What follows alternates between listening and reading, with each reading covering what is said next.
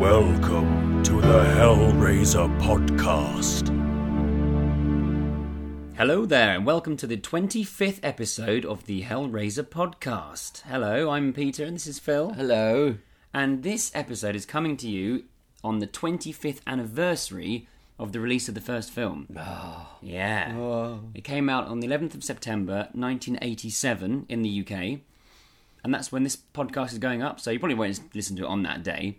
But on that day, we are actually having a little trip up to the house in Dollars Hill where it was filmed. Yeah. So as you're listening to this, we're travelling up there, watching this again then. It's really confusing. This is very confusing. What we're going to do today is something a little special. We're going to do a commentary on the first movie. So we're going to sit and watch the film and talk through it and probably get a bit silly. We've got a couple of drinks.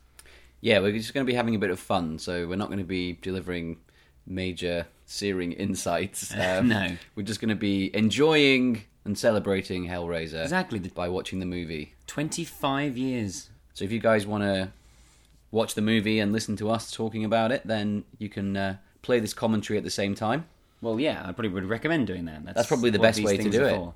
isn't Yeah, it? absolutely. So we are watching it on the Blu-ray, which is the exact same timings as the DVD, so you can totally listen to this commentary along with the DVD. But Phil's, you've not seen the Blu-ray before, have you? I haven't, no. So I've you seen might spend most of the time going, "Oh, look at that!" Yeah, Ooh. I've seen some bits of it, but I'm probably going to be distracted by the shiny visuals. So we're going to count down from 3, and then on 0, we're going to press play on the menu. So that's when you press play on your menus, and we'll watch it with you. When you say 0. When I'll say 3, 2, 1, play. When I say the word play, that's it. Then you press play. You've got to be specific, Peter. I am. All right. So, are you ready to watch the film with us? Okay, ready? 3, 2, 1, play. And there it goes. Here we are.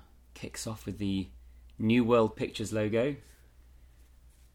New World Pictures are an American company. Yeah. Because apparently they tried to get some funding for the film in the UK first, but no one would really go for it. So they took it to the States. And New World said, yes, we'll make your film. Have just under £1 million. Whoa. But we'll change some accents. But more of that later. More on that later. So here we go. And then the beautiful Christopher Young score begins. This film honestly wouldn't be half as good without Christopher Young's music. It's gorgeous, isn't it? Yeah. Look at that. It's so simple, the title. Just Hellraiser there. Straight away. White lettering. Andrew Robinson. We'll talk more about all these people when they're on screen. The lovely Claire Higgins. Yeah. And Sean Chapman. Robert Hines, who plays the boyfriend, Steve. Oh. How can we get in the credits? Oh, and the lovely, lovely and Ashley introducing Lawrence. Ashley Lawrence. Yeah, they are. You can introduce... Bob Keane as Mustard. You've met Bob Keane, haven't you? Very briefly, yeah. Worked with him briefly on something. Yeah. He's a very nice fellow. Robin Vidgeon, who did a lot of film. I think, didn't he film some of Raiders of the Lost Ark, I think? He's done loads of He's done stuff. loads of stuff. I really loved in an interview with Clive Barker where he said that Robin Vidgeon really likes shooting women, not as in murdering them. Yeah, but he as says in it in the filming them. commentary. Yeah. He's just like, oh, he loves filming shooting women. And I was just like, wow, that's amazing. He spent ages setting up shots so they looked so beautiful. Well, you can see that in this. Christopher Figg, who was the producer, as it says there, produced by Christopher Figg. And he's the guy who basically got the money together to make the film. Clive Barker and him were talking about making a horror film, and he was instrumental in getting the money. And here we are. And here we are in wherever this is. So we've got here the box. What's your pleasure, Mr. Cotton?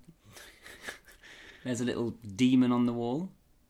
I love his nails in this He's got scene. filthy nails. And this is like, what is this supposed to be, absinthe or something like that? I guess with so, the yeah. sugar? Well, it's green and he's putting sugar in, so I'd assume so. Look at his nails. Although if you had that much absinthe, Filth. then you wouldn't be very good at bartering, would you? And he's got a real, look at his, his look there, Frank. Yeah. And this set, apparently, Clive Barker said if you were to pan to the left or right even slightly, you'd see like an empty wall. It was a really, really tiny set. His combat trousers, his vest, and his knife on his belt. Yeah. And here he is in the circle of candles, which has Yeah. become Sean the iconic Chapman. image. Sean Chapman, who had a very brief moment in Underworld, aka Transmutations, which we mentioned. Don't mention that. Sorry. And here he is. And here he is. Now, you see, the way that he's doing this in this film, it makes you realise, it makes you think that maybe he could have spent a long time trying to solve the box. Because they cut to him in the midst of it. Yeah, exactly. It's one of these moments where they find it, pick it up, and it suddenly opens. There's really simple lighting with some smoke in the foreground and then lighting coming through the slats, but it's really well done. It is good. Apologise if you can hear me slurping. I'm just we are having some drinks. Drinking booze at this point. That's fine. And you should be as well, joining us. Well, not if you're underage, Peter. Sorry. That'd be weird. Drink responsibly, people. Look at that. Yeah. Exactly. Oh, we need to describe what's happening. Rather than just going, look at that. No! No, because they'll be watching it as well. Well, hopefully. Are you all looking at this? Good. So the puzzle box was... Clive Barker said that his grandfather was a ship's cook, and he travelled all around the world and used to bring him back little presents, and he used to bring him back puzzle boxes from the Far East, and he couldn't ever open any of them. And when he was trying to think of a way to evoke hell, summon hell, he thought that'd be an interesting way of doing it. He thought right. He did. That was great. I just loved, obviously, the hooks going into the flesh there. I think probably one of the bits that's special effects-wise is dated ever so slightly. The skin looks a little bit... You see the penises on the Pillar of Soul? Yeah. Which was pointed out to me recently on the Hellbound web forum. And as soon as I heard about it, I went back and watched and went, oh yeah, there's massive cocks hanging off it. This is amazing. Yeah, I mean, this is right at the beginning of the film. The female Cenobite with her kind of growling, and there's just the flesh hanging. This is, for me, a terrifying scene. Well, it is. And I imagine in 87, people hadn't any idea what this is. When I watched this when I was little... Who's this in the background? Yeah, you idiot. Yeah. This really, really frightened me. Yeah. And I now have a lingering fear of kind of dark rooms with bare... covered in blood. Naked bulbs and, flesh everywhere. Here he is. So this is supposed to be Frank, I think. Yeah. Even though surely he should have a bit more stubble. Hey. It's fine. Also, this is made of wax, these pieces. And the plan was they were going to put it together and then heat it up and it was going to melt. Right, and they tried it. It didn't really work properly. It looks cool doing that. And here's Pinhead hissing. I love it. I just love it. It's just so good. And there's that lovely playfulness to Pinhead kind of putting the pieces together of Frank's face. And that's it. It's all gone. It's all gone. And you just got that room. That room would frighten me. If I went into a room like that now, I will say I'd be a bit scared. So this is the house in Dollars Hill. Most of it was filmed in this one house, which we should be travelling to at this very moment. Stop doing that. Stop doing this time travel nonsense. By the time you listen to this, we will have gone, and our next podcast will be a little bit about that as well. I think everybody did amazingly in this film to film in the house. Yeah. The logistical challenges of kind of filming in an actual house. He says it was really restrictive in terms of what shots they could get. Yeah. That's why there's a lot of static shots or things from above or below. But I don't think you really feel that when you watch it. You don't feel it looks restricted. No. And here they are. Here they are. Andrew Robinson, who was famous at the time for being the Scorpio killer in Dirty Harry. And he's amazing in that. He's amazing in this. He's done some other things. I've never seen any of the Star Trek stuff he's done, but apparently he's very good. He was very good in it, and he was a very long-running character. He was under heavy prosthetics. Which one was that? Was it Deep Space Nine? Was it? And he's also in Child's Play 3. In the military boot camp, he's the barber who says, "Presto, you're bald." And then he gets killed by Chucky, who then, of course, says, "Presto, you're dead." Nice. I love this imagery. The religious stuff. I love it. There was a shot earlier where it was like the light coming through the window behind Jesus. Yeah. It was great. I love this. He looks in the birdcage and he's like, "Oh, dead bird." Yeah, stinks. Oh, horrible. And she's totally not into this house. Why would she be though? I mean, this is already a very interesting and subtle relationship because he's all excited, like a little boy, and she's just kind of like, "Oh." This bit, look, that's a dig about Brooklyn. He's like, "Oh God, here we go." But this is one of the like, yes. This is one of the lines that, for me, makes it in England. Because you were back on your own turf. Well, we know it is. It clearly was supposed to be in England. It was supposed to be, I took you away to Brooklyn, we lived there, and then... You were a little bitch about it. You didn't like it, and then we came back. So we came back. And that makes sense. And I can even we'll get to this a bit later on. I can even accept the other family that come for the dinner party to be American because they might be friends from the States, but not the other people. There you go. Back She's to not Jesus again. No, she doesn't like him. She looks at Jesus and goes, "Whoa." Doesn't like Jesus. She's mean. Remember that for later on, folks. She's amazing in this film, though. Yeah, you have to say. But Clive Barker said he doesn't like that. Well, he didn't like that first scene when they were filming it because he thought it was too exposition heavy, and he thought, "What am I doing? I've ruined this." But I think the way they do the exposition and what they're saying is there's loads of character stuff in it. Yeah, no, I agree. Oh, maggots, always nice. Good with the sound, really strong sounds. Whenever I watch this film with anybody, you know, they as soon as they see that scene, they're like, "Oh God, oh." Here we go. She's very upset. Larry! And then all of a sudden she's... Okay.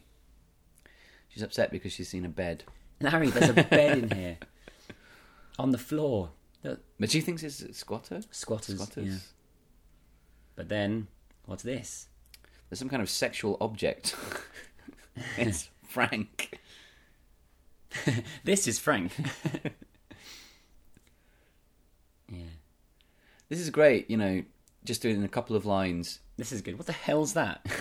That thing What the hell is like that? phone. It's a phone.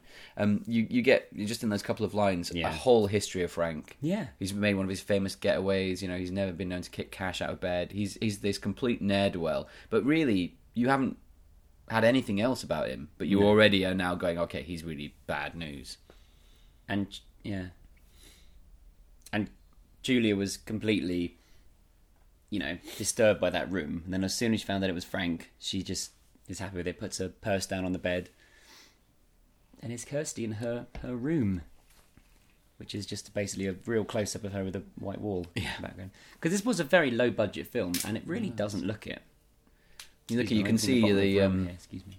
the Robin Vigeon kind of slightly soft focus on the ladies. Absolutely. Making them photographs look extra of lovely. Sean Chapman with a prostitute. Yeah. An actual real prostitute they got for that. Oh, is it a real prostitute? Yeah. Really? Yeah.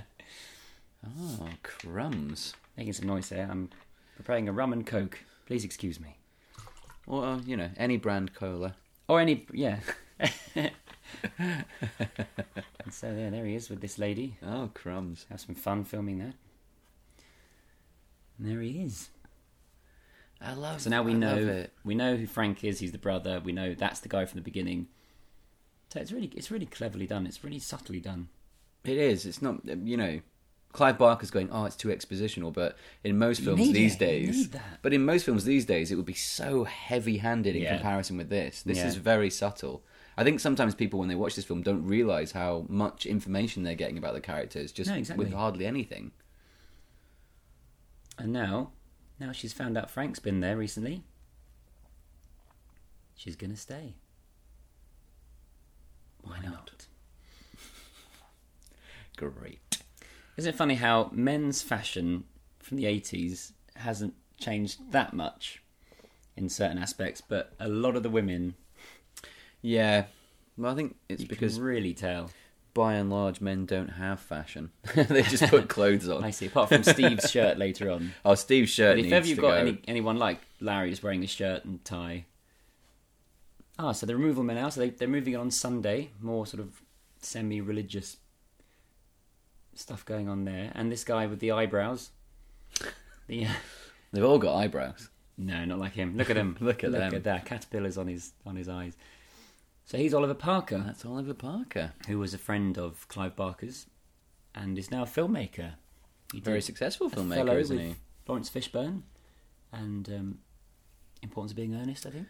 I mean, there's the story that everybody, I think, knows about Doug Bradley. Doug Bradley and Oliver Parker sort of saying, do you want to be the removal man or do you want to be Pinhead? And they're like, I don't really want to be Pinhead because then no one will see my face. Yeah. Well, that was a hell of a decision, wasn't it? Exactly. And this bit, apparently, they filmed this as an extra little scene.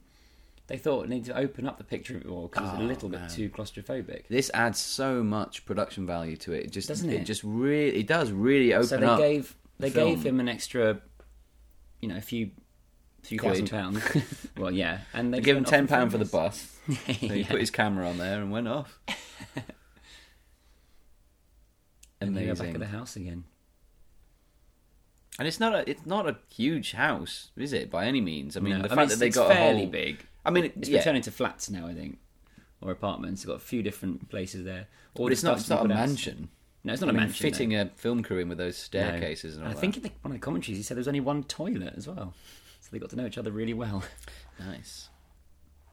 I like how Kirsty sort of sees all the religious stuff Yeah. that they put on the garden and just is like, what's all this crazy stuff? And then she gets so hit here on. we have the beginning of the country of the imagination because the removal man is American, which is odd. So this is the question again, you know. The other removal man, who's not Oliver Parker, like couldn't look He's- more like the stereotypical British. No, Man. I suppose not. Although you could imagine him go, Yeah, you're right. Okay, let's get this bed moved. Stop it! my hilarious New York accent. Anyway, moving along swiftly from that. no! Although, Oh this is no! we saw this film on the big screen fairly recently, and this line, "Her mother's dead," and the big guy giggling, that got a big laugh. In the Big cinema. laugh, yeah. Yeah, we haven't said this yet on the podcast. We actually have seen this film on a big screen. We saw it fairly recently. A smallish cinema was playing it, so we went along, and you see so much more on the big screen it when was you're watching it with amazing. an audience. It was really such a hugely different experience. Yeah, and there were people there that hadn't ever seen it before, and they were getting loads of laughs and jumps as well. It was The great. jump scares work Yeah. really well. Look at this. This looks like kind of soft focus porn time, doesn't it? She's all kind of like, no, okay. But it's a lot of the flashbacks. She's very sort of, softly lit, and Yeah. a lot of the later stuff, she's really harshly lit. No, absolutely. It works really well. No, it's a but I great love choice. this whole sequence is amazing. When she's upstairs thinking about the past, and you've got this, and then you've got Larry bringing the bed in, and this is and the music for this section is wonderful as well. This whole section of music. He's One of my favourite really- tracks on the CD. Yeah. He's really great, actually. Yeah, Sean Chapman. Yeah, Sean Chapman. He really plays that kind of thing of some guy who's like really sexy and powerful and kind of mysterious, which is quite difficult, I think. A role to do. For some. I mean, Not for you, obviously, Peter. It's just easy, but I really think that's No, it is. If He that does is very your well. whole role, that's quite hard, and he does it really well in this film. You can completely believe that she became infatuated with him. yeah, totally. Definitely. This is a very melodramatic sort of... I love this. Yeah. It's Some really people- weird, isn't you it? get some people who complain about things like that. Well, not complain, but they're like, "Oh, that silly shot." The music's Yeah. blaring, and it's like, no, I love it. Absolutely love it. But it's all a choice. It's all been thought out in an intelligent way. And here she is in the attic room. This is great. Just there. And that brilliant window. Yeah. So, I mean, this, as I said, the house is now turned into flats for people to live in. If you knew what the film was, and you had like the upstairs flat, and you were in that room, you'd just be like, "Wow, No. this is incredible." I'd be like, I don't want to live here. I wouldn't want to live there because there'd be people like us standing outside all the time. That's a good point. Asking to come in. Can I come in? Do you have a towel? What do you want? Oh, can you please do that when we do time travel up there? And, Okay. And go there. We'd knock on the door. Can I come in?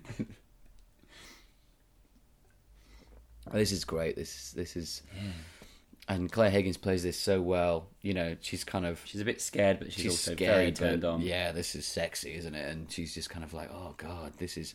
And this is the thing. And this is very Clive Barker, the whole sex and death and pain and pleasure. Yeah, but violence. it's just, this is...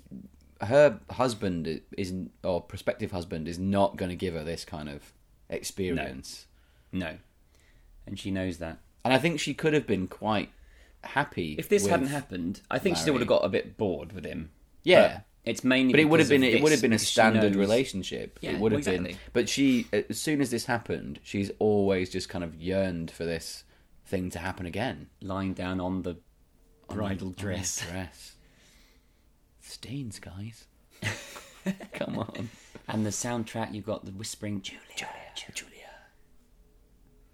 Oh, this is great. She's But this is the thing. I've watched it with other people, and they've been like, "This film is just so full of sex." And I was like, "Well, I don't think it is really." But I think what it is when you watch it for the first time, these scenes have quite a big impact on But you. her motivation is a lot to do with sex. Well, the whole kind of.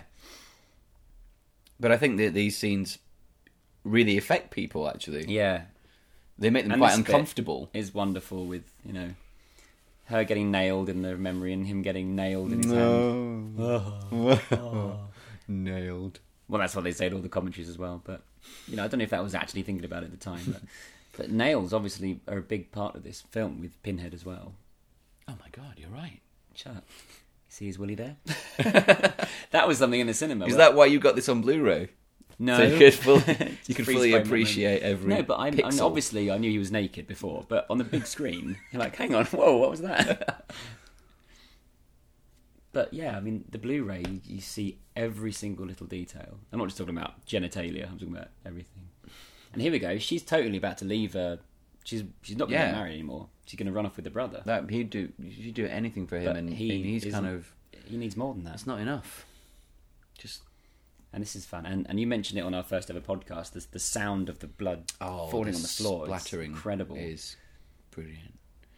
And this is great because this is another kind of way of showing how Larry is really the exact opposite of Frank. Yeah, he's a weak little boy, really. But she's the the way mother that, figure. Yeah, but the way that it's done is really good because although he comes across as being really weak and stupid, it's not bad. Like I wouldn't say even weak and stupid.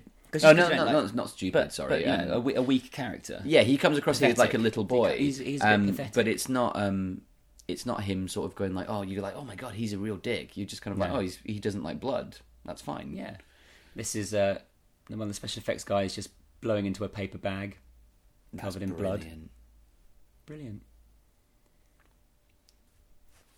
She asks Kirsty to drive with their car. Keys are in the kitchen. So I mean, you get maybe she can't drive because she's one of these women who just wants her husband to do everything for her, or maybe it's either that or she doesn't want to drive him to the hospital, which is even worse. Or was the implication that she was going to sit in the back with him? Oh right, yeah. I've spent 20 odd years not understanding that line. She's just Well, that's what today's all about. This is what we haven't actually sat down and talked through the film properly. Oh, you go. We're doing it now. Here we go. This is one of the best sequences ever. Yeah, it really is. So this is interesting. Originally, it cut straight from them walking out to the dinner party sequence, but New World Pictures were enjoying the rushes so much they gave them another huge chunk of money for this to 20 do it. quid. Yeah, Do it. and the guys at Image Animation, Jeff Portas and Bob Keane, they came up with this. This was all filmed on a set. This wasn't in the house. This in a set is at great. The production village in Cricklewood. Ah, it's so cool. And you don't expect this at all. And at the moment you're like, what is this? It was some kind of weird spider? Now this whole sequence absolutely holds up today. I don't think it's dated at all. I think this is one of the sequences that I would say is a great thing to say. CG, let's just not use it all the time. Yeah, well, this is like early Cronenberg stuff. It's brilliant. Yeah. Some of this stuff, the reverse time lapse stuff, is a little hokey, I think. Yeah, but it's not in a bad way. No. But as soon as you realise what's being created, oh, it's just so good. And the little stumps stick into the brain. It's just so good, and the music as well. All the puppetry of this stuff is incredible. Like, it's really slow, and it's a real struggle for this guy to come out of this floor. This is incredible, and this is, why actual prosthetics and puppets and stuff, for me, always win over CG. Well, I think so. I mean, they constantly talking about a remake of the film. If they remade this film now, like this actual film, oh, look at that, it's gorgeous. then that would all be CGI. And it would look... Well, I hope not. I don't know. Depends who made it. It all depends on who made it. I saw on eBay, there was... they were saying it was the original puppet head used for that scene. You could buy it. It was like £4,000. I was tempted, but I was worried that my wife might divorce me. And she won't even let me have the £7,000 full-life alien statue. What's that about? You need to find yourself a female Frank. Oh, dear. So yeah, these guys, I can understand these guys being American, except for there's some dialogue later on about, she says to him, it's you guys, you're all the same. And it's like, I beg your pardon. And they've made that... I beg your pardon. I beg your pardon. And they've made it American, but I get the feeling that was, very much saying you English people are all the same. Yeah. But she's looking lovely now. She's done herself up nicely. Julia looks lovely as well, but... This is a great scene. Kirsty flirting with Steve. Steve is just such an idiot. A goon, isn't he? With this cigarette trick. He's putting a cigarette in his mouth. Wow, he is so cool. He's just such a knob. And she's sort of being a little bitch. And this is great because she's going to bed. Well, this is a situation that's happening all across the land. Yeah. Right now, dinner parties are going on, and people are going, "Oh, I'm going to go to bed." And they're like, "Oh no, come on, stay up." Oh, right, okay. And she doesn't say goodnight to him or kiss him, and that whole room's like, "Oh God." Yeah. But luckily, there's this idiot woman, the one who's like, "Doctors." So does it hurt? And luckily, that breaks the tension. But I feel for her. Because the way that their conversation is so banal and stupid and kind of and she's just sitting there going, "Oh my God." Yeah, it's true. She has all these other things going on in her mind, And we haven't mentioned this, but most of the conversations about the house and what's happening, Larry's first reaction is, "I can't wait to show Kirsty. I must tell Kirsty about this. Kirsty must see this." And he's always talking about Kirsty in front of Julia. She's his daughter. Yeah, but he puts her before Julia. You think? He seems to. And a lot of times he I think Julia's like... Ugh. I think he latches on to Kirsty because Julia's so cold to him most of the time. Yeah. She's been called into the room again. And as if she knows something here, as if she actually did hear something. Well, I think, the implication is that there were whispers or something, and she... But the whispering's quite loud in the sound mix, so... It is. That's just for us to get it. If you did hear that in your house, you wouldn't go into that room. That's just for us, the audience, to get it. Your new house. You've already been in this scary room and had a weird masturbatory dream about something that happened. This is great. The heartbeat. Oh, it's alright. It's just some rats. And then... Pause. She really goes for it there. Yeah. Oh! Here he is. And this first shot, that one there... Look at that. That's a kid in a suit. Oh, wow. Because it didn't look good enough with Oliver Smith doing it, because it was not even small enough. And he's got to be this really raggedy... He's hardly formed. But there's close-ups, of course, of his face. This is Oliver Smith now. Brilliant, brilliant acting, Oliver Smith. This is such an amazing performance, even though, obviously, he's been dubbed over... And we must talk about the makeup as well. You talked about the resurrection standing up, and it does. But there'd be some kids nowadays that might look at it and go, "Ugh." "Oh, not kids. What?" But the kids, though, these kids I'm talking about, these imaginary kids, they would watch. They'd look at this scene or the Frank later on, sitting in a suit smoking, and that is amazing. You can't get better than that. Well, I saw on YouTube recently a guy. Excuse me, who has made his own skinless Frank Halloween costume, and it was awesome. It looked brilliant. That just shows the level of love people have for this movie. Yeah. Look at him. Lovely. Yeah. But look at this. These shots are very much saying, look at the stupidity of this. Absolutely. But not stupidity, but just kind of like the normality. Banality, like you said earlier on. The absolutely. normality of it, the banality. Kirsty's pickled. Quick, Steve, get in there. Steve, you fool. And then that's her and her drunk acting. Julie's still a little perturbed by this skinless man upstairs. Kirsty wearing white, of course. The virginal, pure Kirsty. What? I'm being serious. it just sounded like you were doing this kind of really weird commentary. Like, she's wearing white, of course, at this evening's festivities. So today, Kirsty Cotton is wearing a white dress. Frank Cotton today has eschewed his skin in favour of a more goopy look. Yes. Very avant-garde. Yeah. That's it. She's done her business. And look at this. This Here is it just... is. The booze is taking effect, guys. Please forgive us for any But stupid look at comments. Julia, though. Uplit. Terrifying. She does look terrifying. He goes like, "Are you alright?" And you would. I mean, there's no other reaction to that. Are you alright, Kirsty? Yeah, but my stepmom's being a fucking weirdo. But this, I have issues.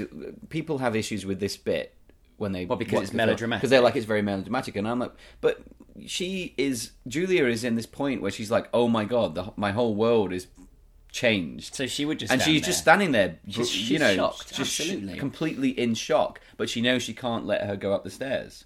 Yeah. And that's the whole point And of it's it. not her fault that she's being lit from underneath. Oh, derelict. Ah, who's this for the first time? Apparently lots of people thought this was Clive Barker. And it does actually look a little bit like him in heavy costume. I remember Makeup, obviously. I remember when I watched this for the first time as a youngster, I was really frightened by him, and I thought that he was Yeah. actually maybe a real homeless person that they'd got in. Like, he didn't seem like an actor at all. I kind of think... And it's him talking about, we're not all frigid. Oh, yeah. And all I this. do... This All must this have been about nonsense. this whole English thing, but now it's all, kind of I guess upper class people, maybe she's talking about. I don't know. Exactly, it doesn't make any sense. It doesn't make too much sense. But she's really, forward here. It's not like he's coming on to her. She's like, it's not what I hear. Hey, yeah, prove me Peter. wrong, you. Hey, come on, man. That's a very English train station as well. It is. Well, because it looks like shit. Yeah. This is fun. Larry just having like This is like another a dog's thing. dream. He's such a child, and that's why he's so kind of Bless him. lovable, but also really But you pathetic. still don't really. This is another thing we talked about before, which I'm sure we'll talk about again. Is you don't know who to root for in this story. No, but I like that. I don't think you should root for any of them. This is beautiful when you can hardly see him, and the door I like the opens, little the light rats hits him. just like sleeping, looking Yeah. at him, They're friends now, going, oh. or they're so scared of him I think they're scared of him. because he's nailed one of them to the wall. They're just kind of looking at him, going, "What is this thing? Oh, Look at that." hello. That was the turning point. She's lying in bed, and Larry's like, "Whoa, mother!" If only you'd had a better dream that night. And she's dreaming of Frank, and she's just Because like, he yeah. needs her. If she had just walked out, what would Frank have done? Like, he'd have had to try and get Larry up there and convince him to help Yeah, him. and he would have done. Yeah. Yeah. He's a born manipulator. Mm-hmm. And that's the tragedy of the situation, is that he doesn't give a shit about Julia. I don't think. No, oh, absolutely not. He Of course doesn't not. care about her. And she can't see that. She can't see But she's beyond it. obsessed with him. And he'll talk her into it. He's like a, one of those con men, salesman type thing. So here we have a very Clive Barker-esque scene. Well, you say that, but he's admitted this is very strongly influenced by Dario Argento. And I just think that this kind of portent of doom... Yeah, I mean, the style of it might not be Clive Barker, but just this thing of, like, from nowhere, there's this sudden scene looks of, like, amazing. something really bad is going to happen. Yeah. Feels very Clive Barker to me. The kind And of Ashley Lawrence blood. says in the commentary that she was told... She was told it was all fine with all the wind blowing and the feathers and everything. She'd be perfectly safe, but everyone else on set was wearing masks. Yeah, they were wearing masks, yeah. So look, he stayed over, or she's at his place, but he was on the floor. He was on the floor. Good kids. Good kids. Good kids. Bless her. She's had a bad dream. That was a Weird. hell I of a dream. Brought this girl home. She was really nice, brought her home, and then she flipped out in my bed. Not sure I'll That be sounds like a seeing good night. her again. Well, yeah, maybe. She flipped out in my bed. There it Right. is. Oh, Let's just try and keep this commentary out of the gutter, shall we? We can try.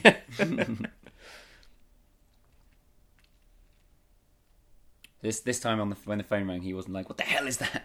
I love that. Yeah, I love the way that Frank is crouching, kind of crouching upstairs in readiness.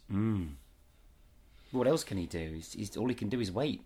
No, but I just think that image is brilliant. Oh yeah, you could have had him lying on the floor listening with his but you had him kind of crouched in shadow. Yeah. Really strong, beautiful image. So we know that Clive Barker is an artist as well. He's a painter and he sketches. And he really knows how to frame a shot. And a lot of this stuff where there's just one camera angle and it pans up, that's all. A lot of that is to do with them not having much room in the house, but it really works well. And here she is off to get her first victim. She's still not sure about it at the moment. Her hair's got bigger. I think she looks really hot. I don't understand. Don't understand what? There are people. There's people commenting online saying like, "Oh well, she looks really like," and I think she looks really sexy in a kind of 80s. I think she does. Ice Queen. Because you have to remember that this was filmed in '86, came out in '87, so of course it's going to look '80s. I love that hair. It just looks amazing. So now, ladies, you know what sort of a lady Phil likes. Have you ever seen me at some kind of convention? This guy. I mean, I've said this before. This guy is so good. He's a real proper actor. Everything he says is so believable and natural.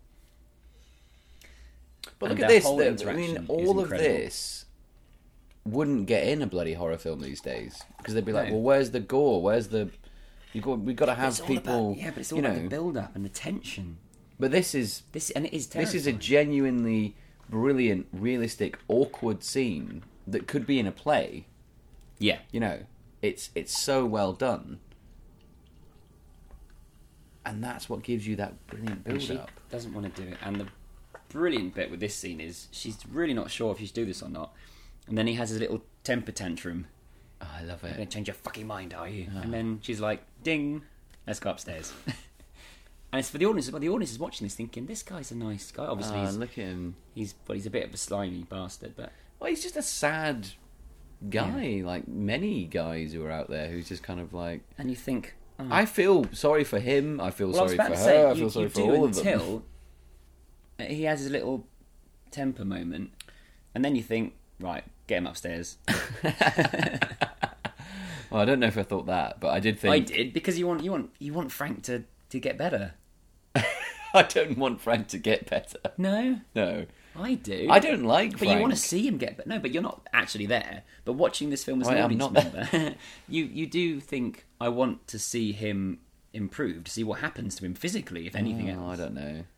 At this point in the film, so you want him just to be kicked around? I don't. I just don't like him. I don't like Frank. Well, you're just jealous of him. That's what it is. I am jealous of him. He's a sexy beast. And she's bringing him into this horrible little damp room. Yeah, some horrible damp sex on the floor. There's no such thing as horrible damp sex. This got a great reaction in the cinema when we saw this. When he takes his trousers off and there's just a shot from behind of his horrible pants. His socks pulled up. Oh, yeah, that got a big laugh, didn't it? Yeah. When he took his trousers off. Yeah. Which obviously Clive Barker was thinking about. This whole scene is so awkward. And it's very sad. Because he's kind of trying to be like... Is it bad? It's one of my favourite scenes. Oh no, it's great. I love it. It's one of my favourite scenes too. But he's trying to be like, I'm the cocky guy, and I'm kind of like, baby. Hey, I've kind of snagged a really sexy lady here. But look at him trying to be sexy and just like a dog licking her. I love it when he comes up with this line when he's like, "Oh, got to empty the old bladder." I know, it's like a Ricky Gervais moment. It's brilliant. It's brilliant. Here's the shot of him. It's an excellent line reading. His wonderful pants coming out. Ladies. Frank's like, oh, God. Look at his That's socks. awesome. Isn't it? It's so horrible. And it's great for him, the actor, because he must just be like, oh my God, I look so bad in this scene. But it works for the character. Look at her earrings. They're pretty special as well. I like those earrings. I think they're good. You really do like it. No, the eyeshadow, yeah, a fan of that as well. I like that. I like how her eyeshadow complements her Yeah. blouse. Oh, hammer. Here we go. Oh, look at that. Oh my god. This was cut by the censors. The MPAA and BBFC had a problem with this scene. They had to cut some of the hammer hitting the head. And the shot when he falls down and his mouth's all askew, that's just hideous as well. It's amazing. When I first saw this film on VHS, yes, we are a bit old, I didn't see any of that detail of his. I thought it was just, he fell to the floor and that was it, and there was some blood on his mouth. Yes. I didn't see that, that prosthetic thing. True, yeah. There was a whole prosthetic sort of chin, lip. But watching it now on the Blu-ray, you see every single little thing. Oh, I love this. This is great. And she's covered in blood. She's completely. And this is what Claire Higgins is, just such a brilliant actor, because she really goes for it. In these kind of scenes, you could do half measures where you could just be like, "Oh God, oh no," but she really plays the full on. I have just murdered someone. Yeah, the breathing. This is the worst thing that's ever happened to me. Well, is it though? It is at the moment. It's kind but of. she knows it won't be in the long run. It's just a very intense situation, I think. And this shot from the front, this one here is. This is your Lady Macbeth shot. Could isn't be it? to do with space as well, not having much space. But yeah, it works wonderfully. That is your Lady Macbeth there. I just think she plays that so well, because no matter what the reason, if you say, right, I'm going to kill someone because it was going to make my lover come back to life, whatever. If you do it, the visceral act of doing it is going to really hit you. The worst thing you can do. And look, he sucked all the juice out of him. Again, remember that, because that'll come back later. Yep. And she's like, look at me. Look at him. Frank, makeup number 2. Amazing. Heavily influenced by books that Clive Barker read when he was a kid, with images of skinless men being drawn, sort of anatomical pictures being drawn. Wow. I mean, if I was making a low-budget film and I needed a skinless person in it, and they look like that, I'd be like, job done. We are rolling. This film is going to be amazing. Yeah. Look how good that looks. That's fantastic. And it's not even my favourite of the Frank makeups. The next one I think is even better. I just think that's amazing. Oh, it's incredible. And the fact that he's all goopy and he's touching her. I love it, the slime. And you think, is she going to push him away? And he grabs her and boob. then bloody Larry gets home. And Frank, this is showing Frank's character again. He's not bothered. No. He's almost enjoying this situation. And this is also where it's really funny, because it becomes like a kind of farce. A farce, yeah. A bedroom farce where there's like, oh, I've got to take the body into this room The before he gets husband's home. And this image as well of her in a little sexy top. Horrible. I love his little legs. Yeah. They're so thin with his socks still pulled up. And Larry whistling his little song. He's all happy. Poor Larry. She's quickly getting herself in there.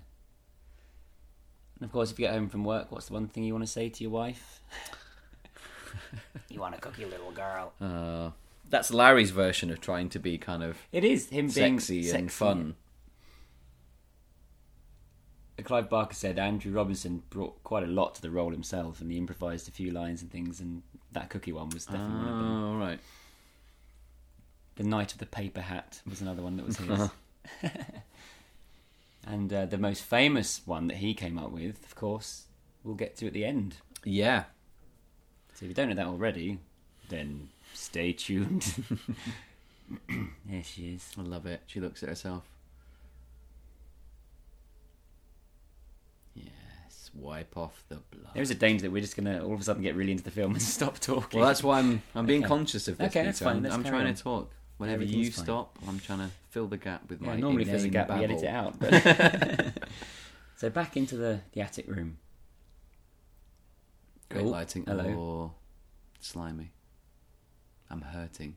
Look at that. You can see his veins. Yeah. I don't know if this is my favourite makeup, actually. Oh, really? I like Okay. I like seeing the bones and the veins. Yeah, no, I do like the bones and the veins as well. But again, another writing thing, that he says, "I'm hurting," and then he grabs her in a moment, and then she says, You're hurting "You're me. hurting." But I don't think she says, "You're hurting me." She just says, "You're hurting." I think. Let's check it in a I moment. think she says you're hurting me. Well, Oh, really? here we go, fact fans. Let's find out. Do you want to put some money on it? I'll put you £5. Okay, done. You're shaking hands there. Make sure we're not talking during that bit. Oh, this is really exciting. It's when he guys. grabs her. £5 on the line, guys. Here we go. Here we go. Yes! Oh, no! You owe me a £5. Damn it! No, he does look incredible. He does. And then this whole thing with the fingers on the lips.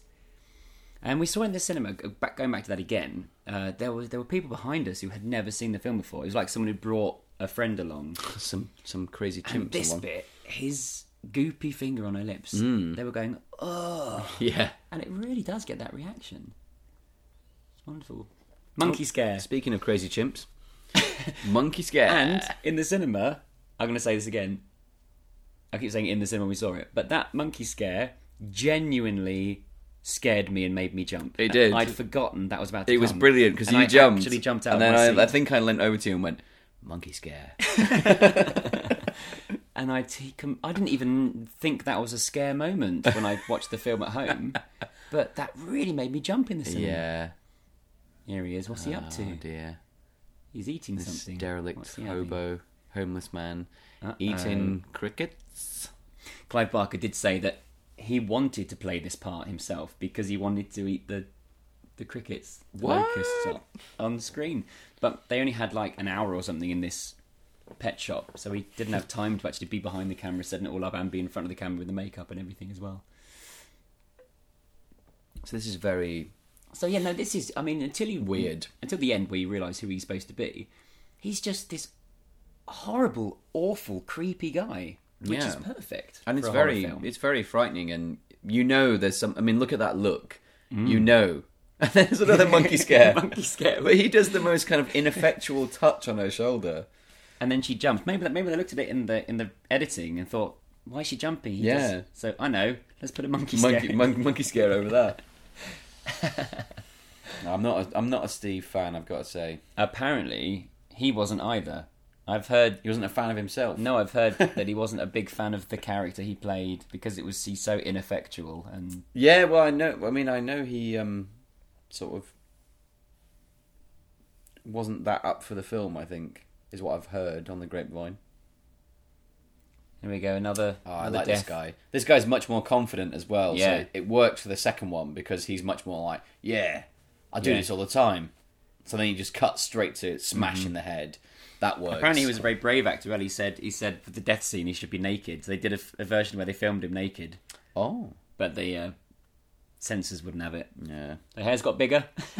But look, this is it. She's really Is that the look you like, Phil? Yeah, she's really getting into it now. She's really She is. she's I mean, she's having a becoming little drink used afterwards. to it, and she's doing what she has to do. It's not like she's she's thinking about the enjoying outcome. it. She's thinking this has to be done. You say that, but wait but for it. there's small moments. That's it. It's just small moments of enjoyment. There you go, little smirk. Yeah, she's like, when this is done, Yeah, okay. I'm gonna I have can him do back. This is my favourite makeup. It's amazing, no question about And it. he's sat in his shirt having a cigarette. Which came from Oliver Supposedly, yeah. He saw having a fag him having a on the fag set. on set and thought that's having a great. cigarette for our American. Oh yes, sorry, listeners. yes. That would mean something else. Otherwise.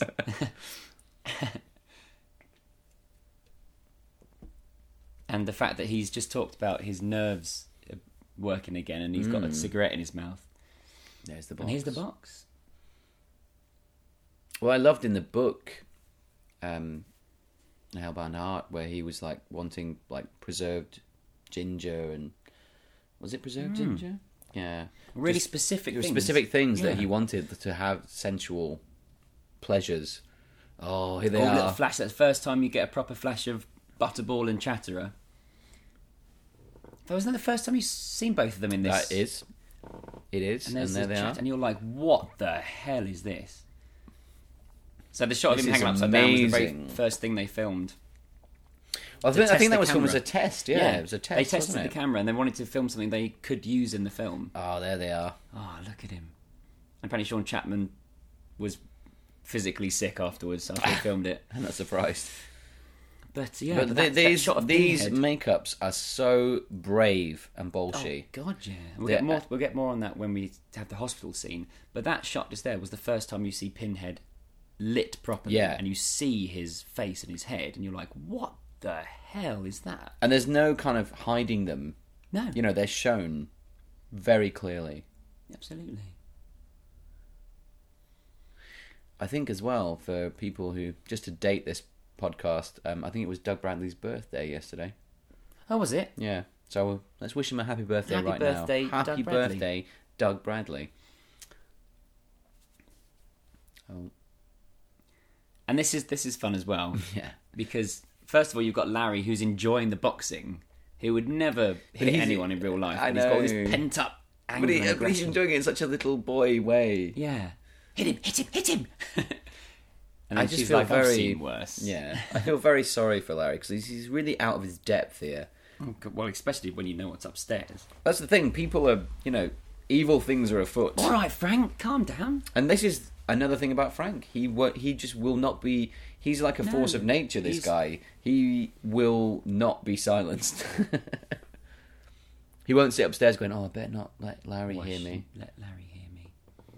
And then she tries to play the weak girl part. Oh, I'm scared of the thunder, but And this is awful. I hate This the is thunder. so sad. And he's like, "Hey, baby, I'll look after you. Don't It's worry." terrible. Look at that. What a great shot. What a great shot.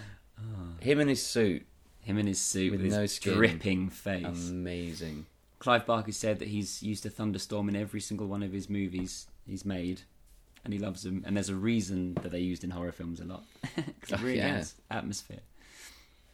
Look And at she's, this. She's now using sex to try and save Frank from being caught.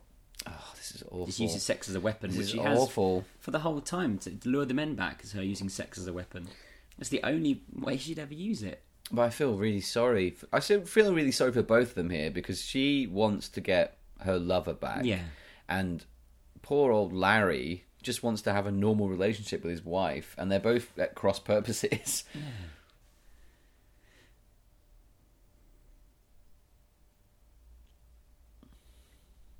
Gone quiet again. Yeah. Sorry, we got into it. Yeah, watching the film. and then she takes a step back as if she's saying, "Okay, whatever happens, happens." No, I think she's frightened. I think she's going, "Oh my god, don't get him! Don't get him!" She really doesn't want Larry to be killed. I do believe that. I do believe. Oh, the rats. The rats. Do you know about the nailed. BBFC? Yeah. Fun. They for those They who thought don't it was know, real, didn't they? Yeah, they refused to put that shot in because they thought the rat was real. So they had to take an animatronic rat to the BBFC to prove that it was fake. Oh, That's amazing. Come on, guys.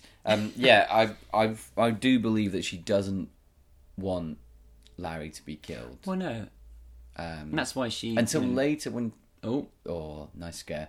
Until later when I think she goes beyond the point of even that. She has to have Frank back. at this point, you know for a fact she doesn't want to have sex with him. No, and this is awful because this is another scene that is happening all over the land right now. There's guys and their wives and stuff, and she's kind of going, "Oh, not tonight, darling."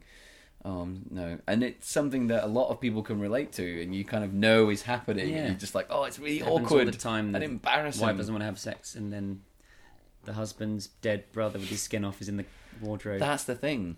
in the closet. This happens all over the land. Oh. And then this Look at whole him. thing of, no, don't, I can't bear it. Yeah. And Larry thinks she's talking to him. What the hell is he thinking at this point? And I mean, I'd assume that they haven't had sex for a while. yeah, And the one time she decides to give up the goods, she starts saying, I can't bear it halfway through. yeah. It takes him a while to sort of Well, actually yeah. listen to her, I think. And Look this at that. rat being sliced open. This is really disgusting. Yeah. That is awful. Yeah, it's horrible. In an amazing way. Look at that. That shot is Isn't it amazing? Brilliant. Oh, All this so stuff good. with Frank is so good. And then And when it's poor over, Larry. now you realise what Larry's going through. Because until this moment, you're just scared that he's going to get stabbed. Yeah. Now you're like, oh, he just thought his wife can't bear him. But Frank won't let anybody else in on his territory at all. I mean, like No. he's saying to her, don't you be doing this. Even if you're trying to protect me, you're not going to do this. Exactly, you're mine. Yeah, absolutely. And look what's going to happen. Deary me. This is another scene that was filmed in 1 hour. They were supposed to get to this Chinese restaurant, which is in Highgate in London, if anyone's interested. Oh. And the person who owned the restaurant was an hour late getting there. No. Yeah. So they had, I think, maybe three hours or something to film the whole thing, and one of that was taken off because the guy was late getting them in. So essentially 2 hours. And Clive Barker, yeah, well, yeah. Well, my maths isn't really adding up at the moment, but basically they didn't have as long as they wanted. Is what I'm trying to say. Okay. And he'd love to have filmed this in a more interesting way, but it's basically just a wide shot and 2 close-ups. Yeah. And he just had to trust that the actors knew what they were doing, went in, did the lines right, and got out. I think because Larry is really saying, look, I've got a real problem here, kiddo. Yeah. It works. Yeah. Because it's a moment of actually, instead of him being a little boy and being all positive, he's actually going, I'm a bit concerned. Mm. And Look he at is in his that. blood-stained suit. Beautiful image. Him in his suit with all the blood. And the subtle makeup as well on both of them. And he's obviously saying, can we kill Larry, please? Yeah. You And know, that's husband, amazing that can he's we, just like, what's the problem? Let's just kill him. Let's get rid of him. His Yeah. own brother. And then, of course, Kirsty notices... Oh, dear. Oh, no, she's cheating on my father. And once again, another thing where, Larry said, can you please go round because she 'cause needs I'm a worried friend about and her. I'm worried about her. Kirsty turns up, sees this. Oh, dear. Excellent stuff. Really strange, though. A lot of people who've never seen this film before, when I watched it with them, thought that when Julia looks at the door, that she sees her. Kirsty. Yeah, I've heard that as well. I never thought that myself. And I never but thought that myself. I know no. some people have thought that.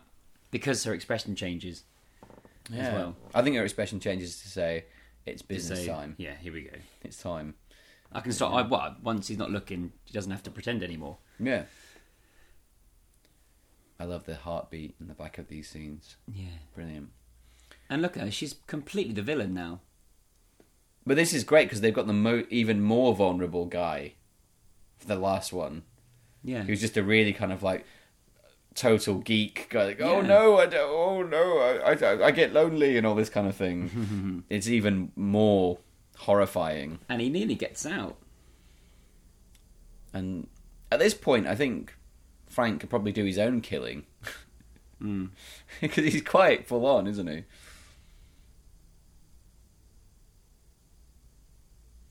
And that's interesting. He doesn't want her to look.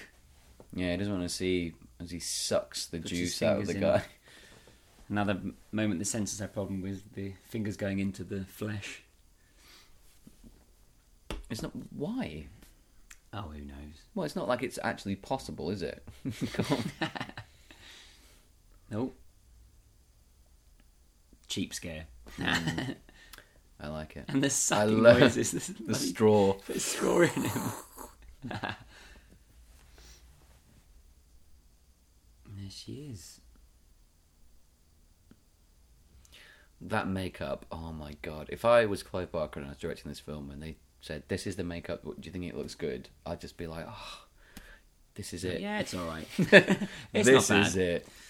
We're okay. This film's going to be okay. Although, to jump on a bit, if I may, You he may. talks about the hospital scene where the Cenobites first come in. And he says that when he saw Pinhead on set for the first time, instead of everyone thinks that he went, oh, wow, we've got something here, he actually thought, I've screwed this up. This is goofy. This isn't going to work. Yeah. It's very brave, though, isn't it? It's a very my big God, choice, it's and never been I can anything imagine like when this you stood in the before. room, you were like, "Is this?" Because it's come from your brain as well. Mm. If you were Clive Barker, you were like, "Okay, I've had this idea about this guy with pins in his head. Is that nails in his head? Is that too stupid?" Oh, hello. There he is. That's fun. And look, it's almost... I mean, he's trying to lure her in there, isn't he? That's what I took from it. Because he could grab him back if he wanted. No, I thought he was just kind of He wants her to waiting see a him. moment. Oh. And this is another example of Frank's character. Yeah. Because he immediately... Hey, I'm your uncle. But he immediately starts basically trying to get off with her. Yeah. As soon as Julia's out the way, he's like, "Hey, you're You've grown, sexy. you're beautiful. You're beautiful." Yeah, it's true. I mean, he would run off with her now. He would go with anybody who can help him, Yeah. or anybody who can give him pleasure in any way. And his time being torn apart in hell has only made him more depraved and deranged. Yeah. This, but don't you kid yourself. Some things have to be endured. It's like the things that have happened to him with the Cenobites have made him even worse now that he's out on his own. And he's appreciated them. He's some way. yeah, he's But yeah, he's, he needed to escape though. but he's yeah, he has appreciated them. Yeah. And then she knees him in the balls. I love in this scene you've got the kind of monster like in the background. And she realises that he needs that bloody box. This is interesting as well. And he's not used to not getting his own way. yeah, he's not used to negotiating with people. He's just like, give it to me, do it. Nice big No. There's always got to be a good no which in we'll a get Hellraiser a film. lot more of those later on in the franchise.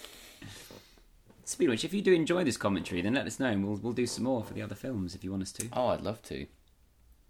Everyone that wants us to do a Hellworld No, commentary. to be honest, I think the other ones would be much better because this one we just love it. Yeah, Whereas the other true. ones we'd have a lot more to talk about. But I think people would actually... The only reason some people would want to watch Hellworld again would be if we were doing a commentary over the top of it. I love that. The nuns. I love the nuns. Yeah. I love It's the so nuns. odd. Such a great addition.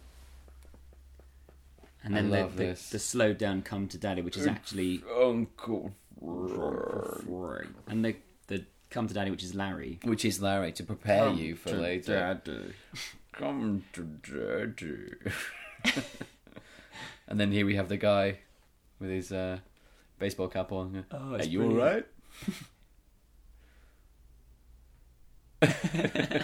New York hat on. So New yeah. York, yeah. Yeah, it's totally America. Don't worry about it. It's fine. Doesn't matter where this is. All of our New York listeners can confirm. And Beautiful. then you go... Then this is great. You know, look at this. Just suddenly this shot of a rose opening. You're like, what is this? And then it was You all see it's a on dream. And you No. see it was on the TV. Yeah. The nurse is watching. What the hell is this program she's watching? Well, yeah. She loves that program. Is that a rose or like a carnation? I don't think it's a rose. I don't want to say anything though. Well, I just thought about it and I thought, oh. I don't think it's a rose. It's some kind of. Hey, I'm just like a manly guy, and I just Hey, think it's a we don't red know about flower. It flowers. must be some kind of rose. Write in, listeners, and tell us what kind of flower that is. I'm going for carnation. Okay. I'm going for flower. Back into bed. And is this responsible? The fact that he gives her this box? No. But I do like that Doctor's pockets are so big that you can just have it in there. They have got big And pockets. just go, you are. Nice bow tie as well. He's kind of creepy, isn't he? yeah. I think. Everyone in this film is kind of creepy. He's kind of creepy.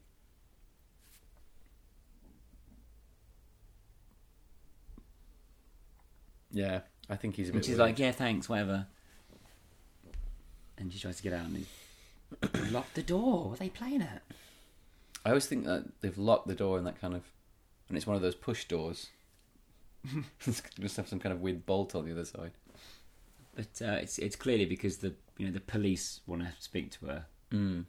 So here's this thing that you were found with. Yeah, isn't that odd? Anyway. Works for the story, though.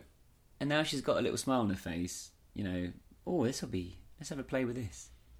Even though she just saw her skinless uncle. This, where it just showed those little optical effect things coming off. This is the lure of the box. Well, exactly, which you get a lot more about in the book, don't you? Yeah. And in some of the later films as well. You get it, and you can't stop playing with it. Yeah, exactly. It hypnotises you. And look, you. they just cut from her initially picking it up to a long time later. She's been messing with it, playing with it. Which is These exactly little pink things have been coming out of it. She's been kind of enjoying it, and suddenly, now it turns bad. Wait a minute. Electrocutes her for a second. And that is the thing. The box is one of those obsessive, compulsive things where you can't stop fiddling with it. Yeah. Whereas in the later films, someone sees it, picks it up, and it opens. Yeah, because they were like, well, we just need to get it open as quickly as possible, don't we? Whatever. Making a Hellraiser film, say, you got to have the box opening and Pinhead. Fine, put that in. Shove it in somehow. Shove it in. And then a corridor to hell opens up. Now, a lot of people have said to me, like, I would never go into this corridor, and I really always hate that argument. Why wouldn't you? What are you going to do? Stay in the room I and know. look at it from a distance? I completely would.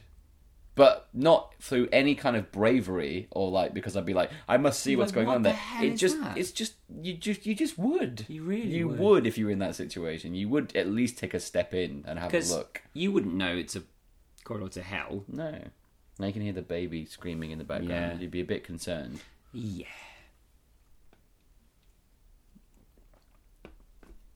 And we have the engineer with his rubbery hands. Oh, so for those who don't know, if you do want to look out for it, there's a long shot where you can see the rig behind it and guys running along behind it, pushing it on wheels. Are we going to see that now? We will see that now. Are we going to see that? We will. Are you going to point it out? I'll try. But I still maintain the creature design is phenomenal. I tell you what, the only thing about this creature that needs to change is the bottom arms. And maybe some of the head. Yeah, the face is not brilliant, but the face is passable. But the bottom arms need to change. The top is brilliant. Yeah, it is. And the guy's slapping the walls, like moving it along. Yeah, exactly. But the bottom arms are just so stupid. Yeah, they're just a bit rubbery. And they did the strobing kind of effect there to try and make it look a bit more... Yeah. Like the arms were moving a lot more. They made the best with what they got. But, yeah. Mm. But I do think this could have been cut down a bit, maybe. Well, I didn't see any camera guys there. Funnily enough, neither did I. I have seen them before. Are you talking nonsense? I'm not talking. There is at least one shot where you can maybe see now that it's on the Blu-ray, you can't see them. Maybe they've gone and taken them out digitally. I'm sure they haven't. But that scene, of course, is featured in the film Basic Instinct. That was the first time I ever saw that scene. There's a bit in Basic Instinct where he's fallen asleep, and on the TV behind him is that scene of her getting chased by the... But it's got a different soundtrack. Okay, sorry, I have to talk about that. I really love that thing. I really love that thing with the tiles, where they go from white to black, and then smoke comes out of them. Sorry, I think I might have just knocked the microphone. I do apologise if that made a noise. Sorry about that. But yeah. That's an amazing effect that nobody ever talks about. No, it's gorgeous. And I really love it. It's very simple and very, very clever. And here we go. This is just the most amazing bit. Oh, I've just spent this whole commentary just going, I love this. But this is what Blu-ray was made for. Chatterer! Look, there he is. Oh, God, that looks so good. The most horrific cinematic creation ever made. I have never seen anything like that. That is awesome. Look at that. And the wires going around to the back of his head. Fingers in the mouth. And you've got... There he is. He was so right to put these guys in full light. Yeah, and he had a bit of an argument with Robin Vidgeon, the DP, who said, less is more. We should have it all dark. No. And he was like, no, we spent a fortune on these things. No, but usually effects need a bit of darkness to make them work. But these guys, all credit to Bob Keane and his team, because these guys work in complete light. And Jane Wildgoose, who designed the costumes. Oh, yeah. Everybody who worked on them looks great. And there's Simon Bamford. Yeah. As giving it. Nicholas Vince. Grace Kirby as the female, who was Clive Barker's cousin. But look, I mean, that's a close-up of his face. And even when it gets closer with We'll Tear Your Soul Apart, we saw it on the big screen. Yeah. And it's faultless. It looks brilliant. You can zoom right into his face. You can see the pink inside of his mouth. That's the only thing. You're like, well, you can't put makeup inside his mouth because it's not going to stick. Although his teeth are all rotting away. That's great.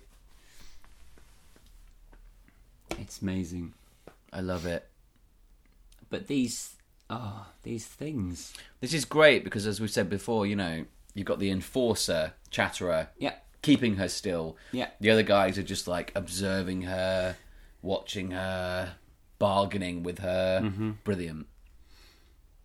And those who don't know, you've got a couple of lines that were supposed to be Butterball, impossible that she just said, and perhaps we prefer you, but he couldn't speak. Because he had his teeth in. And that was his line. Bless him. I felt very... This was a set as well, I think. This hospital was a set. You can listen back to our other podcasts where we speak to Simon Bamford, and I felt very sorry for him. Yeah. Look at that, really close up on his face. And the makeup is so amazing, you can get right up there. You can get right up there.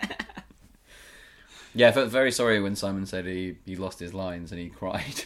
Well, he said there was a day when he completely broke down inside the mask and no one knew. Yeah, because he was just sitting there looking like Butterball. Him and Nick Vince, they couldn't see, they couldn't hear, they could only breathe through their mouths. All respect to them. Jesus.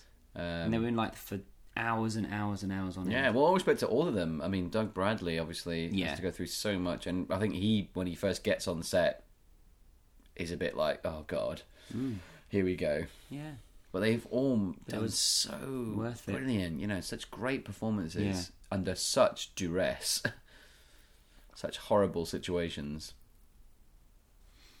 And he comes home all smiles, hey honey. Yeah. And that's it. And he's even got a bit of the kind of soft focus there, where he's just kind of fresh-faced and like... Now hey. he has. Yeah, now he has, because they're like, we want you to really... And that's it. Think... That's the last we see. That's it. Look at his nice blue eyes. And here's Steve in his awful shirt. Steve, you massive tool. Well, she's not here now. Yes, thank you. Oh. Look at that. Here we go. Those paying attention know exactly what's happened. Brilliant. And look at this. She's gone.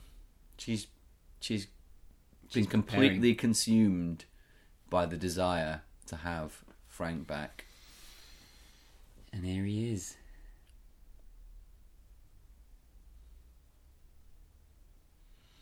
She's kind of got the best of both worlds now. Because he looks like her husband and fucks like her lover. She'd rather that he looked like Frank, though. Yeah.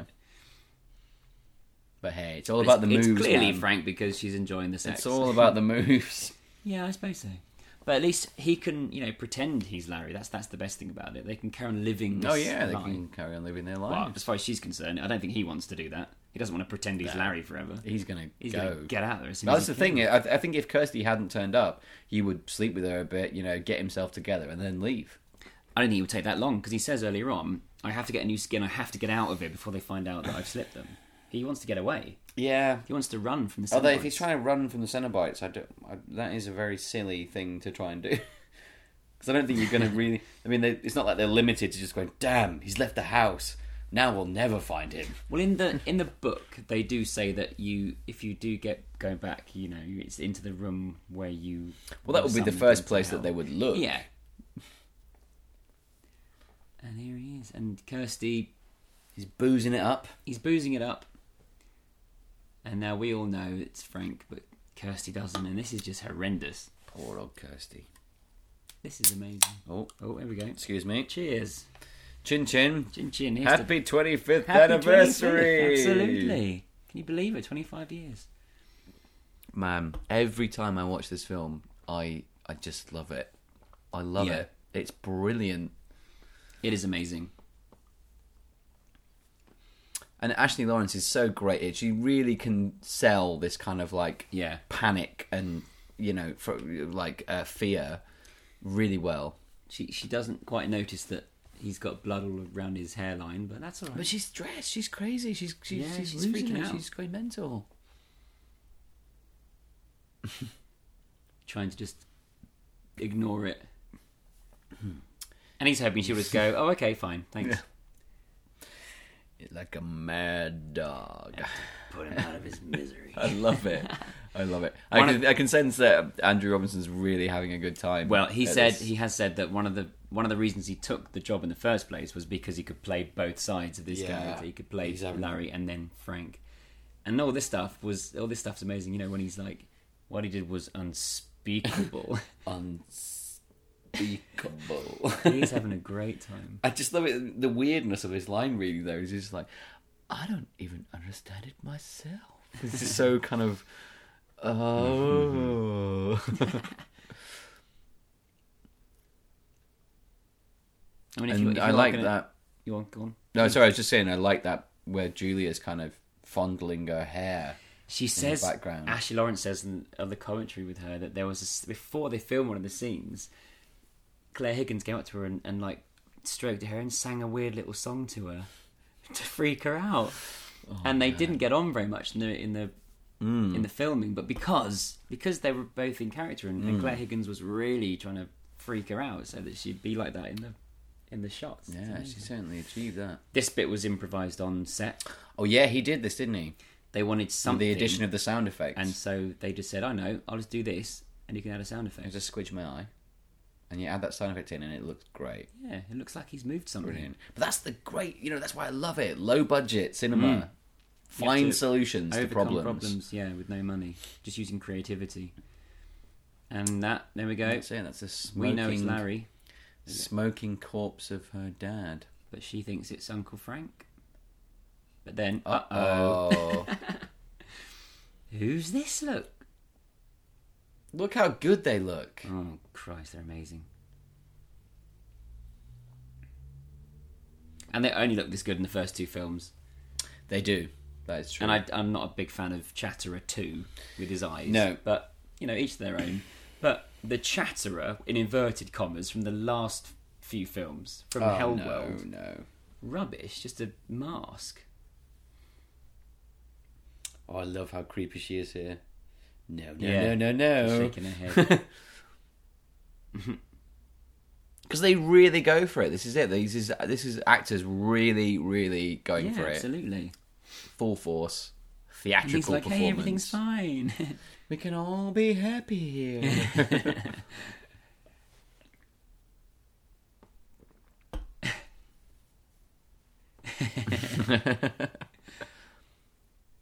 She's like, hang on a minute.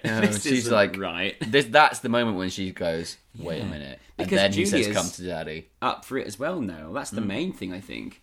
Julie's like, yeah, it's all right. Everything's fine. Well, I always got the impression that there could be some kind of weird, like Julia was kind of up for anything.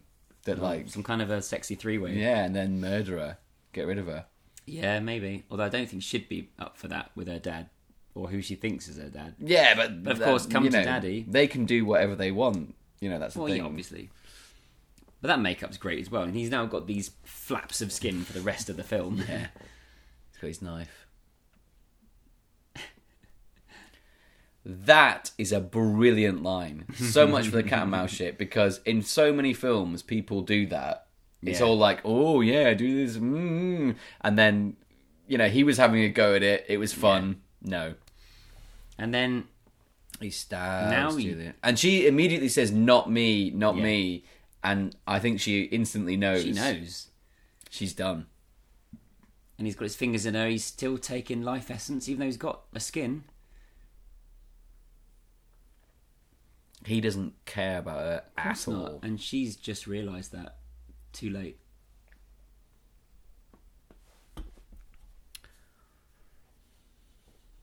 And now he's after Kirsty.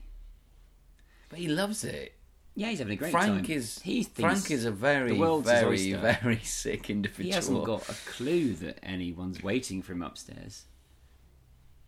He thinks, but he can, I'll get rid of her, then I can do anything I want. If you think about it, like, what's happened to him in hell already has been so bad that he's just... What more can happen to him? Exactly. He's just like a mad... He is like a mad dog. I tell you what could happen to him. He could be taken back to hell. Yeah. But hopefully he's thinking, that's not going to happen. And now she's doing some... now we've got a couple more jump scares. We've got a jump scare coming up that worked amazingly in the cinema. Which one? Jesus or The maggots? Jesus. The Jesus scare. Jesus scare. The two really biggest made scares in the people cinema jump. were monkey scare and Jesus scare. Yeah. And that's There it Jesus is. one. And that was it. When you watch that on a DVD, you're just like, okay. But in the cinema, man, people jumped. Yeah, and this is a complete tangent, but I saw the Hitchcock film Psycho in a cinema last year at the BFI, the British Film Institute, and it genuinely made everyone jump. And you watch that on a DVD and you're like, yeah, whatever, 1960, fine, black and white, whatever. Yeah. But it really made us all jump in the cinema. And this did as well. The monkey scare and the Jesus scare. and the This is how they will now be known. the maggot scare as well, Yeah. but to a lesser extent. The maggot scare is more of a gross out. Yeah. Like, oh. Yeah. This is great. He's, listening. But monkey scare and Jesus scare make people go, It's those moments in the cinema where everyone jumps and then laughs because they jumped. yeah. It's great. And I think that's The maggot scare. everyone goes, oh no. But I think that's how clever Clive Barker is, because even in this film with amazing complexity, brilliant characters, great gore, amazing creatures, he's got the jump scares in there as well. He really researched what he needed to do to provide an all-round Absolutely. film experience, and he did it. This is, And he said that it's one of the perfect horror films. Yeah, really is. And he said that it's those jump scare moments that date a film. Much more so than the rest of it, which is all about intensity and makeup and all that sort of thing. And it's true, but they still bloody work. They work in a cinema, Exactly, for sure. That's what I meant. I mean, For I watched it sure. at home. I don't ever jump watching the film at home, but I genuinely did. I was surprised Yeah, because I'd never seen it in the cinema, No. and I thought I could see that. I was like, oh, they're obviously the jump scare moments. I'm sure that they were good.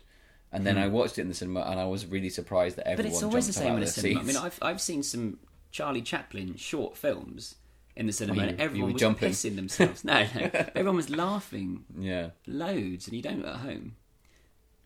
But that's by the by. But here he is. that's the magic of cinema. All she needs is for him to say that he's Frank, and everything's fine again. I think that's very But then she falls annoying over of the her- Cenobites. Her dad, her skinned father, she's just realised who that is on the floor. Yeah, want him to confess himself. But she's forgotten all about that. She just wants to... at this point, I don't get the feeling that she's trying to trick him into saying who he is. She's No. What is she saying? Bastard. She's just trying to. She's so taken up by her dad That's it. being It's all killed. her whole world's just imploded. That's the thing. And then- her and her dad had a very, very, very, very close relationship. Absolutely. Oh, look at this! I mean, Here we that go. Now she's simplicity of the lights coming through the slats, And then lighting perfect. them bit at a time. And I love it though. Yeah. Brilliant, brilliant, And the chains come out. so good. I love this. The pillar. Yeah. Yeah, the fact that it just turns up. I just find it very frightening. I don't know why. It's just a And block the of noise as wood. well. The noise. The huge chatterer. close-up of his teeth. There he is. Nicholas Vince's teeth. A Modelled cast on of his teeth. A Yeah, cast of his teeth. Cast of his actual Not his teeth. actual teeth, but a model Yeah. on his teeth. Yeah. Look at that hair. I love the on hair, female. yeah. Oh, it's horrible. Look at them. Brilliant. Doug Vadley's voice, amazing.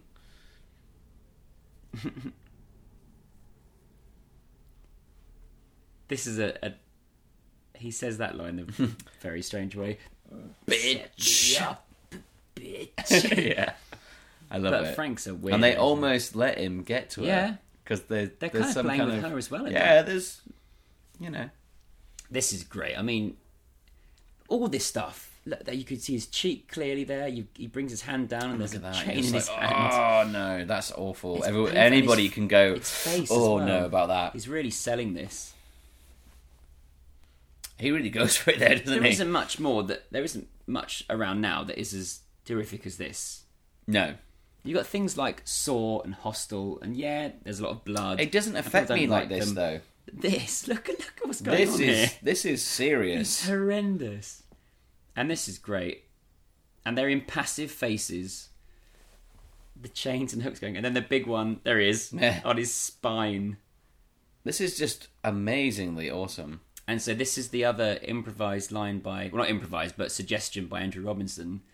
Jesus wept. Originally it was something like, fuck you, or fuck yourself, or fuck off. And he said, how about if I said Jesus wept? Brilliant. Clive Barker Lick went, the lips. Jesus wept. Because that's it. He's just like, what more can you do to me? I'm going back to what you've done to me before. Look, I've done it all. Fuck you. And he's licking his lips, and he's smiling. And is he enjoying this? Well, he's just, it's all just a mix of it. This I love. What, the blood from the wall is amazing. What a clever, clever idea.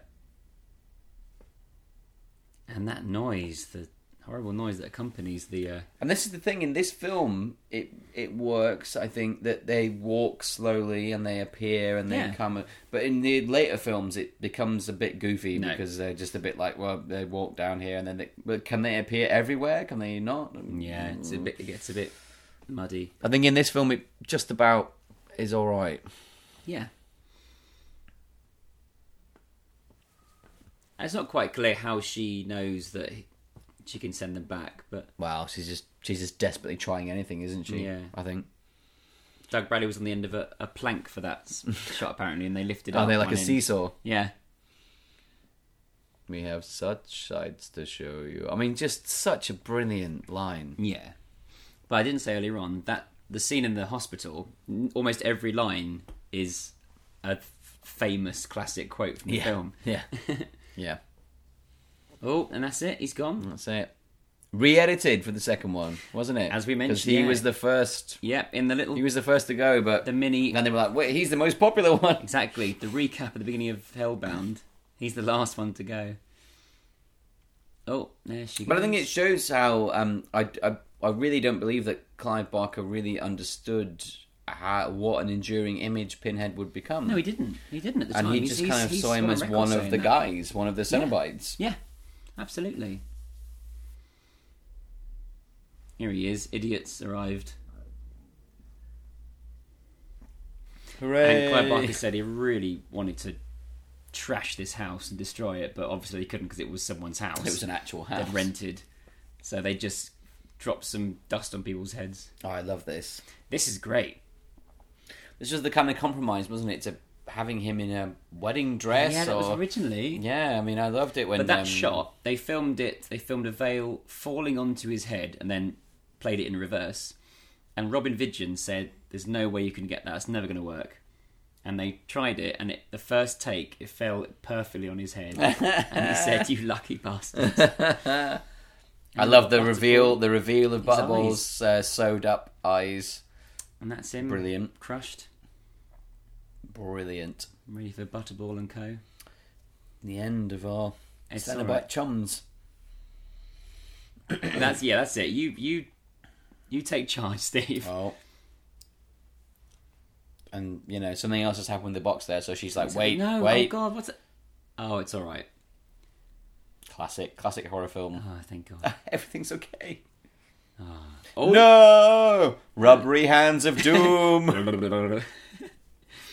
Look at him. But she's determined to get rid of him. She's not going to get away mess from about. He's getting Milk bottle in the face. punched away. But just, if I just saw that in this film that this scene was going to happen, I'd be like, there needs to be a lot of stuff going on with the hands. We need to think of a way to do the hands a bit better. Well, they didn't have much money. They didn't have much time either. No. I love this bit where Steve tries to help and she bats him away. Yeah. I think you can see some... She's like, do you mind? Some genuine anger in there. Yeah. That bit. It's great. And they even put in a sound effect, like a douche, yeah. So she really punches him. No, it's really good. Well, this is it. This is Kirsty's moment. It's her moment to shine. And she's like, I've got rid of all the others, thanks. She did it. I do not need your help. She's got rid of everyone. And the great hand-drawn kind of animation that Clive Barker did with this... The Greek man. guy. Well, they got drunk on beer. I love it. Oh, it's lovely stuff. Very good. I mean, that's probably one of the most dated things. Well, for the now. hand animation, yeah, it is. But it still looks good. But I it think does. it's fine. It does set it in its period. It does set it. Yeah. You know. Is it over? Is it? Is it? This is the interesting bit that a lot of people have, Yeah. where people think that the house destroys itself and they're in the ruins of the house. Yeah. And you know what's really funny? In the commentary on the DVD, the Clive Barker, Ashley Lawrence, and Pete Atkins commentary, they get to this point, and Clive Barker's like, so is this supposed to be the house? And they're like, well, you should know. And Ashley Oh, I love Lawrence- this bit. I've got to Yeah. mention this bit. It comes out of his heart. The fire comes through his heart first. The smoke comes through his heart. Oh, I've never noticed that before. How funny. And I was like, that is pure accident. But it comes But that's out of his heart perfect. and burns the rest away. Yeah. And yeah, I mean, a lot of people think that this is the ruins of the house. Because there's a chair there. Yeah. A burning chair. Yeah, but what is... There'll be loads of other furniture, though, wouldn't there, as well? No, but I mean, that because it's such an unusual piece of Yeah. set dressing, people are like, oh, are you But telling us apparently that that's the in house? script, it just said wasteland. It Yeah. didn't say the ruins of the house. Because if you look at the editing, it's gone from house door closes, burning photograph, then they're in a Burning place chair. with burning chair. You know, you think, okay, house burned. Look at that shirt. Clive Barker said he got that shirt and wore it for years afterwards. He's a brave man, this Clive Barker. And then, here we've got the big reveal of the hobo. This is, to be fair, the only other moment that would make some audiences laugh nowadays. Well, I like it. And I think there was someone in the cinema we saw that laughed. I like it. But hey, I mean, that's freaky, this stuff here. But then when you see the dragon... But this is a classic But Clive Barker thing. maybe people are laughing because it's so unexpected. Yeah, it It's is. like, It what is. the Yeah. fuck is that? I don't think they're laughing because you only see it for like 3 seconds, so I don't think they're going, well, that looks rubbish. I think they're going, oh my god, what? He turned into Yeah, like a that makes massive sense. bone dragon? And then the dead bugs on the side is perfect. It's so cool. I love it. And it just... Just the a circular moment. narrative. And the picture on the wall of Yeah. the bone dragon. You could know be. it's there, yeah. Now you've seen it. And it's about to start all over again. And it ends. Perfect. What an amazing film. One thing I want to say, which you noticed the other day, as you'll know if you listen to episode 24, we saw the Nightbreed, the Cabal cut. And there's a policeman character in it who is hardly featured in the actual theatrical release, but he's got a lot more to do in the Cabal cut. And he was talking at one point, and Phil leaned over to me and said, "Is that Frank's voice?" And I listened, and we're pretty sure it is. It is. The actor, I don't know his name, I can't find anything online that says who did Frank's voice in this film. Everyone says it's Sean Chapman, and it's not. It's not. It's this guy And we from think Nightbreed. it's this guy who's in Nightbreed, and I apologise to listeners, but I don't actually know his name at the moment. I need to find this out. But he's got a few more lines in the Cabal cut, and it's really Frank.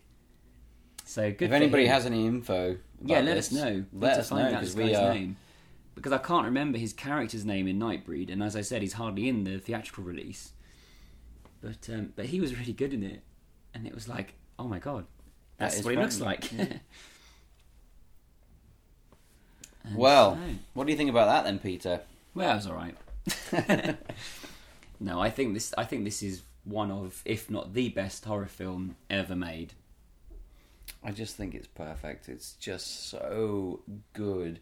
It's so subtle and loaded with just intelligence. Every bit of it has been thought out. Yeah. Very clever. You know, just it really is the opposite of a lot of stuff that's going on these days. Yeah, and people often say that it's low budget films that mean you have to have the creativity to get the best work out of it. And if you get loads of money thrown at a film, often you just give the money to someone who will do an all right job, but not amazingly well.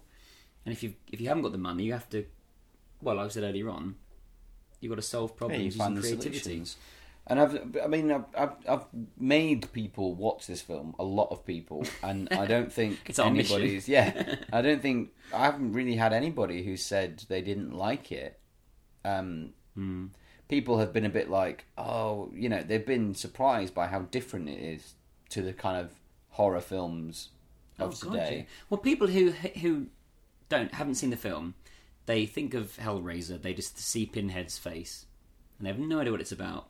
Well, they think it's like a slasher film, which is what they kind of wanted it to be in the end. But I've spoken to a few people recently who have only ever seen the third one. Yeah. And then a lot of people have only seen the third one. And that really doesn't give you the best. But this film, I mean, people have this image, or maybe if they saw it years ago, they think, oh, it was really violent, and it was crazy, and it was all this kind of stuff, and you watch it, and you're like, no, it wasn't. It's actually mostly, as we said, a family drama. It's a relationship film with some scenes of extreme, bizarre horror. Yeah. And that's it, and that was back to the menu. So I guess you've stopped watching yours as well. That was good, wasn't it? That was amazing. Yeah. Thanks for joining us with the film. Yeah. That was lovely. That was nice fun. So thank you so much for listening. We've hoped you've enjoyed it. We've had a nice time watching the film. Oh, we had a lovely with time. you, lovely listeners, watching it with us. Yeah. Our next podcast is going to be the second half of our 25th anniversary special. It's going to come out on the 18th of September, which was the USA release. And in that one, we'll have a little bit of behind-the-scenes stuff of our trip up to Dollis Hill. Yeah. Yeah. Which, as we're recording this, we're doing in 2 days' time. Yeah. As you're listening, we will have already done it. Stop it! Sorry. Stop it with the time travel. So we're going to tell you all about our time-travelling trip to North London. And that might be it for that one. Don't know. We'll see. Maybe something else as well. And then after that, we're going to crack back into our episodes and see what comes up. Yeah. So, thank you so much for listening. And if you haven't already, then please go on our Facebook page. We've got a Twitter account at HellraiserCast. If you want to email us, it's hellraiserpodcast@hotmail.co.uk. Please just get in touch. We really want to know what you think. If anyone knows the name of that guy, the actor, who's Frank's voice and he's in Nightbreed, let us know. Let us know, and please give us your feedback, and please spread the podcast around to anybody that you think might want to listen to it, because it really helps us keep it going, to know that you guys are out there wanting us to keep doing it. Yeah, and if you enjoy the podcast, go on iTunes, leave us a review on there. That'd be great. Leave us a 5-star review. That'd be great. And just we'll keep doing it as long as people want to listen to it. We'll keep doing it. So thank you so much, everyone.